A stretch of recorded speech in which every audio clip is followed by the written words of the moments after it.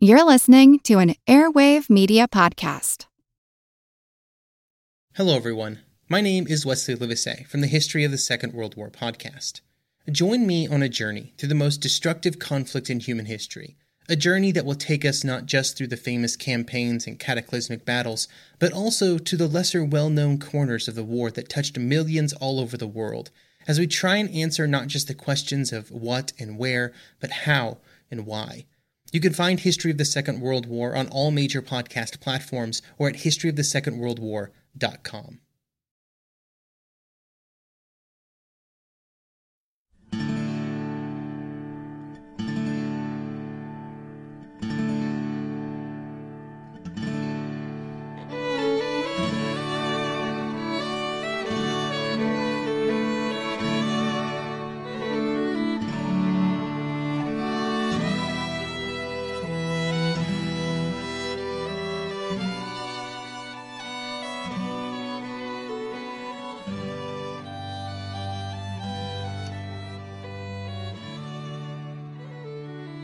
Hey everyone, thanks for tuning in to episode number 314 of our Civil War podcast.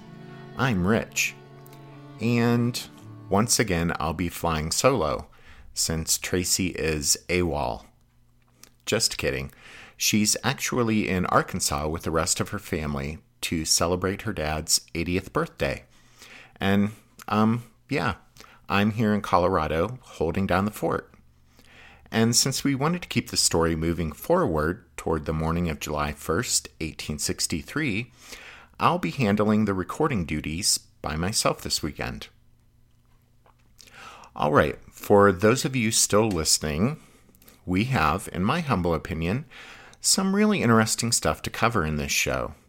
And this show will be the last of the Gettysburg campaign episodes. If you've noticed, we decided to split up the story arc into 4 parts: the campaign, the battle, the retreat, and the Gettysburg Address. So, yes, this show will be the Gettysburg Campaign, part the 18th, and the next episode will be the Battle of Gettysburg, part the 1st. Obviously, we weren't kidding when we said we will probably spend nearly a year on this entire story arc. We've always anticipated that Gettysburg would be kind of the crown jewel of the podcast, and now that we're here, we want to do it justice. You know, long after we're done with this project, we hope people will still be listening to these episodes and going, "Wow, cool." Okay, well, to get back to the story, as you guys will recall, at the end of the last show, it was June 28th, and 47-year-old Major General George Gordon Meade had just received an order to take command of the Army of the Potomac. And it was an order. Meade was not asked if he wanted the command. 3 or 4 other generals had previously been sounded out about taking the top spot and had already turned it down. So now, in the middle of a campaign, at a moment of crisis, once Abraham Lincoln decided to change commanders, there was no asking. The orders were cut, relieving Hooker as commander of the Army of the Potomac and appointing Meade in his place. At 7 a.m. on the morning of the 28th, George Meade wired General-in-Chief Henry Halleck, saying, "The order placing me in command of this army is received. As a soldier, I obey it, and to the utmost of my ability, will execute it."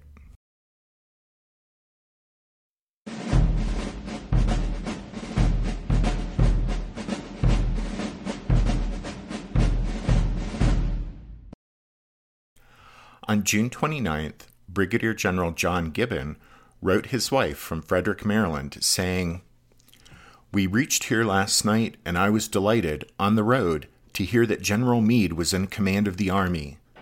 I now feel my confidence restored, and believe we shall whip those fellows." By and large, Gibbon's confident tone was echoed all through the officer corps of the Army of the Potomac.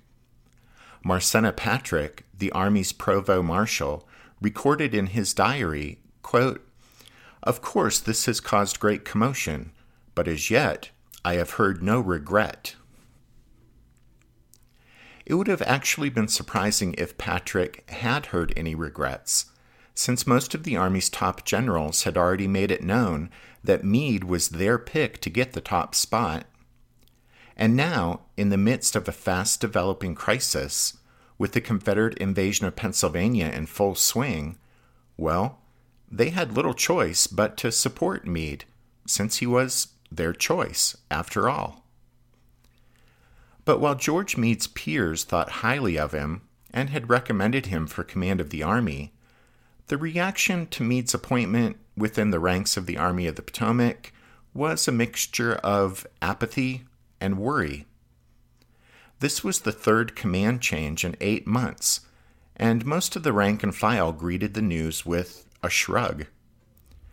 What seemed to concern everyone the most was the timing of the change.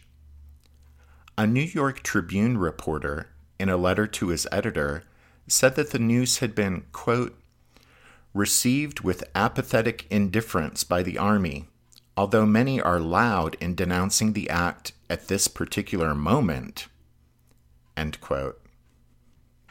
Everyone realized that Meade, in taking over the Army of the Potomac in the very midst of a campaign, had inherited a monumental task.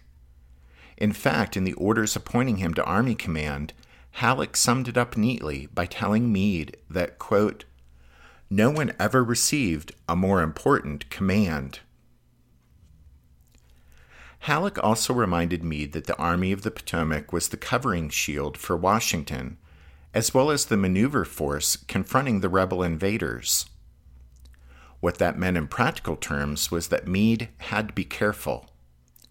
His mission was both to go after and drive the Confederate invaders back, while at the same time keeping between the rebels and Washington in order to protect the capital. In addition, left unsaid, but a very real consideration nonetheless, was that following the twin disasters at Fredericksburg and Chancellorsville, the Army of the Potomac could not afford to lose another major battle, especially one waged on Northern soil. By any measure, then, the assignment laid upon Meade's shoulders was daunting, but to his credit, he rose quickly to the great challenge. As he later explained, quote, my object being at all hazards to compel Lee to loose his hold on the Susquehanna and meet him in battle at some point. It was my firm determination, never for an instant deviated from, to give battle wherever and as soon as I could possibly find the enemy.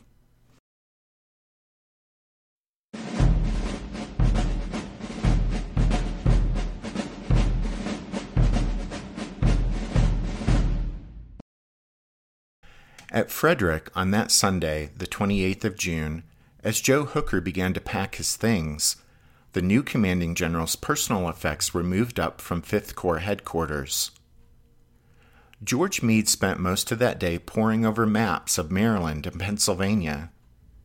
They weren't nearly as detailed as current maps, of course, and some were downright useless, but nevertheless Meade began to formulate a plan.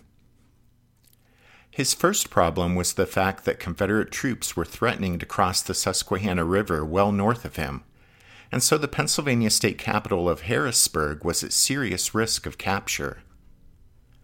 To put a stop to this dangerous enemy movement, Meade decided to keep his own tired troops going north hard, with the 7th Federal Infantry Corps spread out on a broad front so that they would reach positions just south of the Pennsylvania line by the evening of June 29th.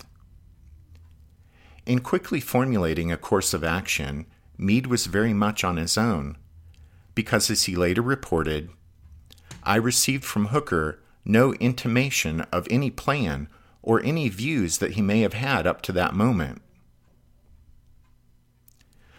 Evidently, in the relatively brief transfer of command that morning, Meade was briefed regarding where federal units were located and on the latest news about what the Confederates were up to, but apparently Hooker had no clear-cut, operational plan he was pursuing and which Meade could build upon. Remember we said in the last episode that Marsena Patrick had noted that Hooker appeared to be a man without a plan. So Meade's assertion rings true, that on June 28th, he had to start from scratch in figuring out what to do with the Army and how to confront Lee. In drawing up marching orders for the Army on the 28th, Meade was assisted by Major General Daniel Butterfield, Hooker's Chief of Staff. In fact, with the exception of some personal aides, Meade kept Hooker's command staff unchanged. This included the important position of Chief of Staff. Normally, the Chief of Staff departs with his boss, but with this change of command happening on the fly, so to speak, and with Butterfield knowing so much about the Army of the Potomac's current operations, Meade had little choice but to keep him on, especially since Meade did attempt to hurriedly recruit several candidates for the post, but each officer he approached had compelling reasons not to change positions at this critical time. And just as a bit of foreshadowing that will drop in at this point, but unfortunately, Dan Butterfield, as a close buddy of Fighting Joe's, was a controversial figure, and later on proved to be no friend of George Meade's. At any rate, by the evening of the 28th, orders were on their way to every one of the Federal Infantry Corps, telling them to continue advancing north toward the Pennsylvania line. John Reynolds would command the Army's left wing, consisting of Reynolds' own 1st Corps, plus the 3rd under Dan Sickles, and 11th under Oliver Howard. Reynolds would lead those 3 corps toward Emmitsburg, near the state line, and just a few miles south of Gettysburg, while the Army's other corps moved toward Taneytown and Westminster. Temperatures soared during those final days of June, and on the roads leading north, hundreds of Union soldiers collapsed from the heat. Exhausting marches were the order of the day as the men covered great distances. For example, Hancock's 2nd Corps marched more than 30 miles on June 29th. Despite the heat and hard marching, the men's spirits were lifted by the reception they received from the loyal citizens of Maryland and later Pennsylvania, who lined the roadways, cheering on the boys in blue, waving flags, and handing out food and water. A sergeant in the 1st Minnesota remembered how, quote, flags, handkerchiefs, aprons, and sunbonnets were waved from windows, doorsteps, and front yard fences as we tramped hurriedly on. These things had a soothing effect on our disturbed feelings, and a little later, when we made a short halt, women and children came with baskets of buttered bread and real donuts, pails of water, and jugs of buttermilk. The boys cheered them with hearty goodwill. As they got closer to the Pennsylvania line, there was a growing sense in the ranks that the Army was heading toward a showdown with the rebels. Meade also believed that battle was imminent. In a letter to his wife, he declared, "I am going straight at them, and will settle this thing one way or the other. The men are in good spirits, and with God's blessing, I hope to be successful."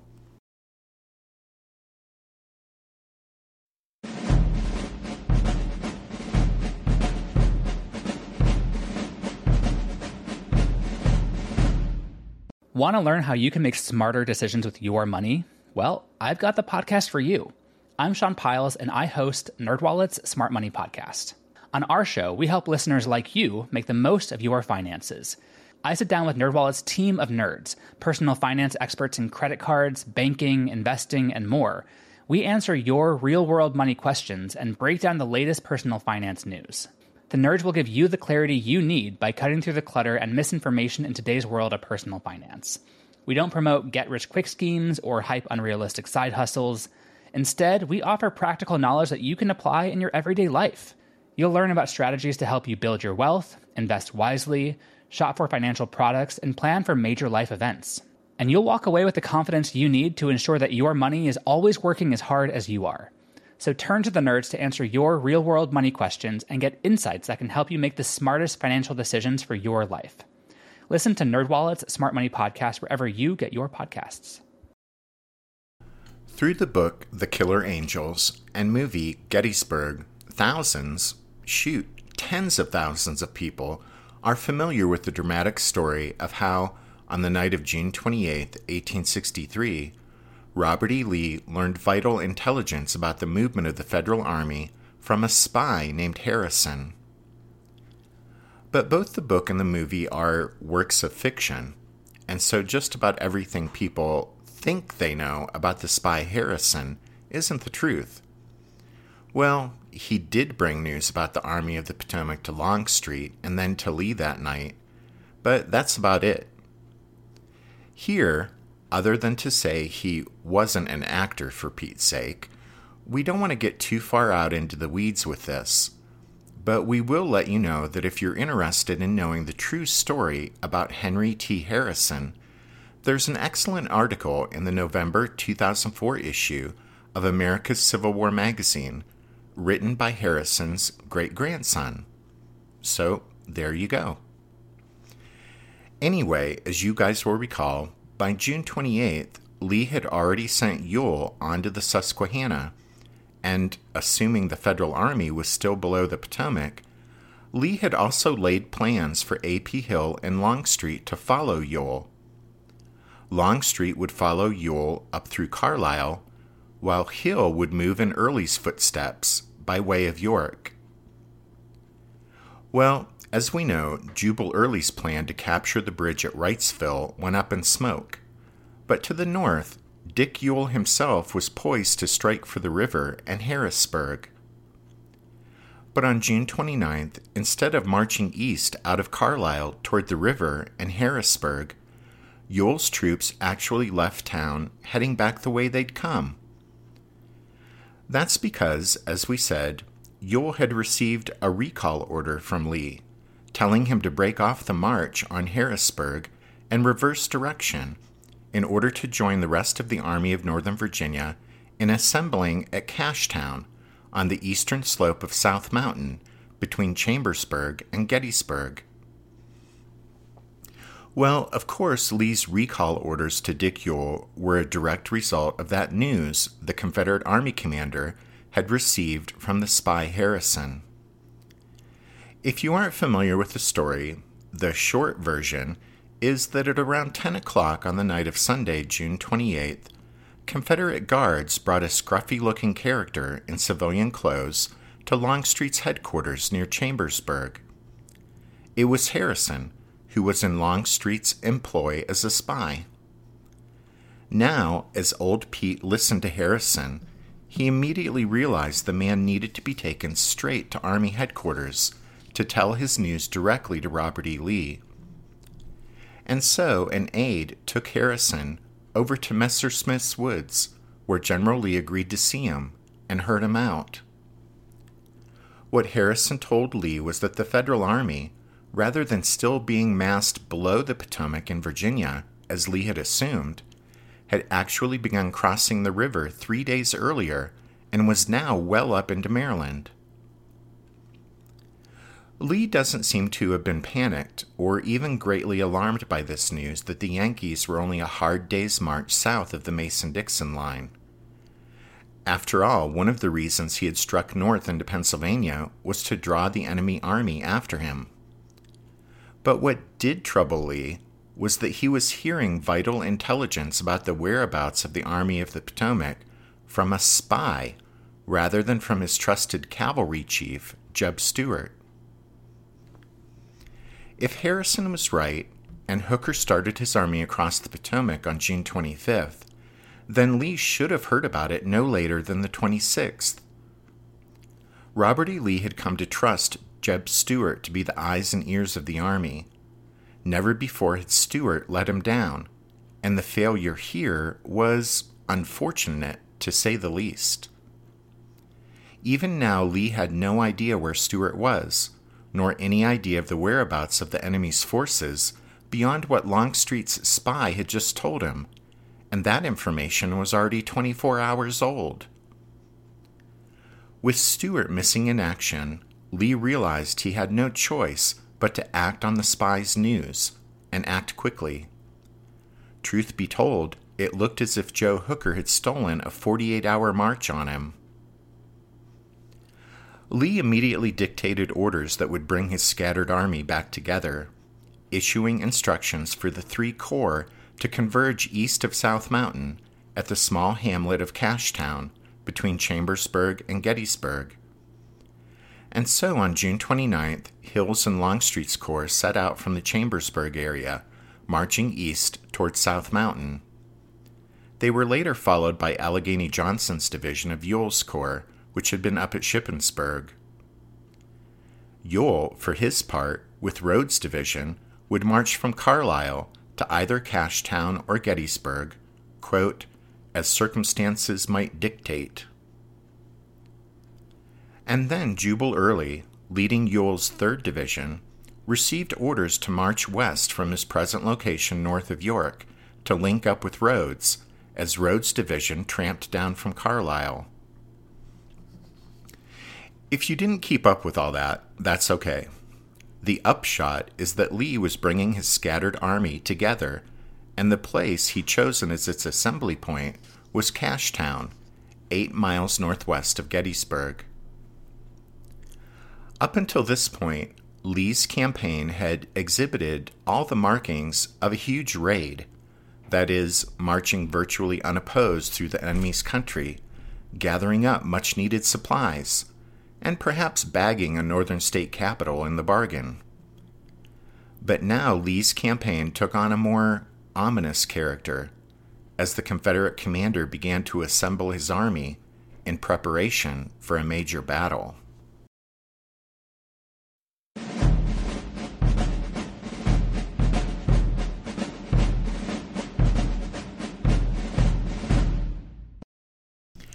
Okay, so not to get hung up on the whole Spy Harrison thing, but before we move on, we do want to point out, again going back to the book The Killer Angels and movie Gettysburg, but it's almost certainly the case that Harrison's report did not include the information that Meade had replaced Hooker as the commander of the Army of the Potomac. The timing of the events just doesn't work out. When Harrison passed through the Federal lines, Hooker was still in command of the Army. More significantly, in Lee's subsequent correspondence with Ewell, Lee made reference to Hooker, not Meade. In addition, in neither of his 2 reports on the Gettysburg campaign did Lee mention that Harrison notified him of the change in command of the enemy army. Lieutenant Colonel Arthur Freemantle, a British observer with the Confederate Army, recorded in his diary that Longstreet told him on the evening of June 30th that he had, quote, just received intelligence that Hooker had been disrated and that Meade was appointed in his place, end quote. So, although it was fictional drama, it's good theater to have the spy Harrison deliver the news that Hooker was out and Meade was in command of the Union Army. In reality, it appears that the Confederates didn't find out about the change until a few days later.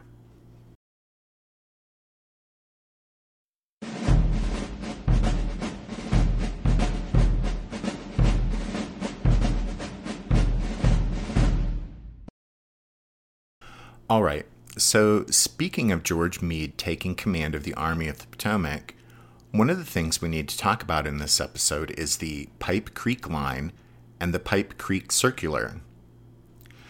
What you need to know about the background to this Pipe Creek business is that after taking command of the Army, Meade's greatest worry was that the Confederates would cross, or had already crossed, the Susquehanna. To prevent that from happening, or to counter it if it had already happened, Meade knew he had to keep the Army of the Potomac moving north into Pennsylvania, or in other words, right toward the rebels. The thinking behind this was that Lee wouldn't be able to continue with his plans if he had to turn and confront the oncoming Federal Army, right? Right. So on June 29th, and again on the 30th, Meade sent out fresh sets of orders to his corps commanders, telling the 1st and 11th Corps to cross the state line and move toward Gettysburg, while the 3rd Corps was to stay back in support at Emmetsburg. So that was the left wing, commanded by Reynolds. Then the 5th Corps would move up in parallel 10 miles to the east to Hanover, with the 6th Corps in reserve behind them at Manchester. The 2nd and 12th Corps would plant themselves midway between the others at Taneytown, just below the state line, and Two Taverns, just beyond the state line.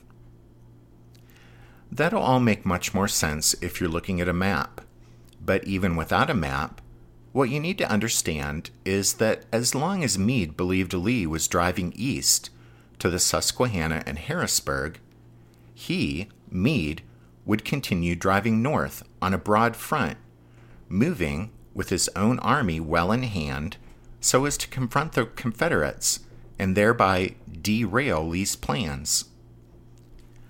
But just in case, if Lee suddenly turned and struck, like some coiled snake, then Meade wanted to be prepared. This is where the Pipe Creek line enters our story. If Lee turned suddenly and maneuvered offensively to strike the Army of the Potomac, Meade wanted to be ready, so he had his engineer officers seek out good ground on which to fight a defensive battle. That position, so Meade believed, was soon located, a few miles south of the Pennsylvania line near Taneytown, on high ground overlooking Pipe Creek, a tributary of the Monocacy River. Thinking this would be an ideal defensive position, Meade instructed the Army's chief engineer, Gouverneur K. Warren, to lay out a line of battle there in case it was needed. So this is where things stood on June 30th. Meade was continuing to move the Army north, but the Pipe Creek line had been scouted out and was meant to be used as a strong defensive position just in case, should Lee suddenly turn and strike offensively. However, shortly before noon on the 30th, Meade received an urgent wire from Washington, alerting him that the Confederates were, quote, falling back suddenly from the vicinity of Harrisburg. York has been evacuated. Carlisle is being evacuated. End quote. This, of course, was Lee pulling Ewell and Jubal Early back to join the rest of the Army of Northern Virginia, and it was precisely what George Meade wanted to hear. Remember, his drive northward had been designed, quote, to compel Lee to loose his hold on the Susquehanna. Now, with this news from Washington, Meade knew that had been accomplished. And this is when we think the Pipe Creek line morphed from being a contingency plan to be used in case of an emergency to now being George Meade's preferred spot to fight the battle that appeared to be imminent. With Lee having loosed his hold on the Susquehanna, Meade knew the Confederate commander would have little choice now but to march to confront the threatening Federal Army. With Lee on the offensive, Meade was perfectly willing to fight defensively. And there were many advantages to adopting this course. Logistically, the Federals would be close to a railhead and supply source at Westminster, Maryland, while Lee's line of communication and supply was already stretched through the Cumberland and Shenandoah valleys back to Virginia. Then, tactically, as had been clearly demonstrated at Fredericksburg, a prepared, defending force was tough to dislodge from a strong position, and Meade had already found that strong position, Pipe Creek. And, not least, surely a consideration for Meade was the fact that having just taken over a few days before, fighting a defensive battle would be much easier from a command standpoint for him, rather than trying to maneuver his army offensively. And so, to get ready to fight a defensive battle behind Pipe Creek, Meade had his headquarters staff prepare what became known as the Pipe Creek Circular. Sent out early on the morning of July 1st, the circular instructed his subordinates that should they encounter Lee, and should Lee attack, they were to fall back to this position, drawing the Confederates toward it. Later, critics of Meade would claim this Pipe Creek Circular was proof positive that Meade didn't want to fight at Gettysburg, while his defenders would claim that he wasn't wedded to this Pipe Creek position should other defensible ground be found, as it would be at Gettysburg. Well, we think the truth is somewhere in between, that fighting behind Pipe Creek started out as a contingency plan, but that after the Confederates withdrew from the Susquehanna, it became Meade's preferred spot to fight the upcoming battle. However, as we shall see, largely because, crucially, left-wing commander John Reynolds never received the Pipe Creek Circular, a full-blown battle started up at the crossroads town of Gettysburg on July 1st. And George Meade, even though Gettysburg wasn't where he'd wanted to fight, would nevertheless stick with it and see it through. And this is where we'll leave things for now. Both armies are now marching toward a collision. Lee knew it. Meade knew it. They were still uncertain about where the battle might take place.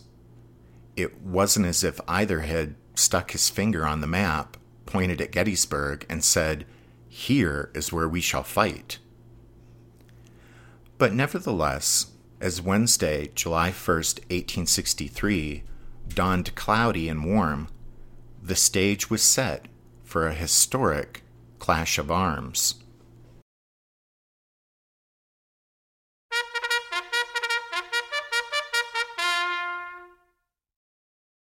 That means it's time for this episode's book recommendation. And our recommendation this time is Beneath a Northern Sky, A Short History of the Gettysburg Campaign by Stephen E. Woodworth. Don't forget you can find all of our book recommendations if you head over to the podcast website, which is www.civilwarpodcast.org. There's no new members episode this weekend, mainly because I didn't feel like doing one myself. You know, truth be told, after doing hundreds of episodes with two people and getting used to that, it's all sorts of discombobulating to sit down to try and do it by yourself. I mean, each time I sit down to do it, I get as nervous as the proverbial cat in a room full of rocking chairs. Anyway, we do want to thank the newest members of the Strawfoot Brigade, who are Lenny, Gavin, Mark, Kyler, Anthony, Vincent, Leo, and David. And then thanks to Perry B. for his donation, and a big thank you to David W. for his special gift, which arrived on our doorstep this past week, and which was a Civil War war game, which made me happy, happy, happy. All right then, as the curtain comes down on this show, I will take the opportunity to remind you that the lovely music you hear at the beginning and at the end of every episode is from the song Midnight on the Water by Spiritwood Music, and we use it with their kind permission. Thanks for listening to this episode of The Civil War, 1861 to 1865, a history podcast. Tracy and I do hope that you tune in again next time, when we'll get started with the actual Battle of Gettysburg. But until then, take care. Thanks everyone. Bye.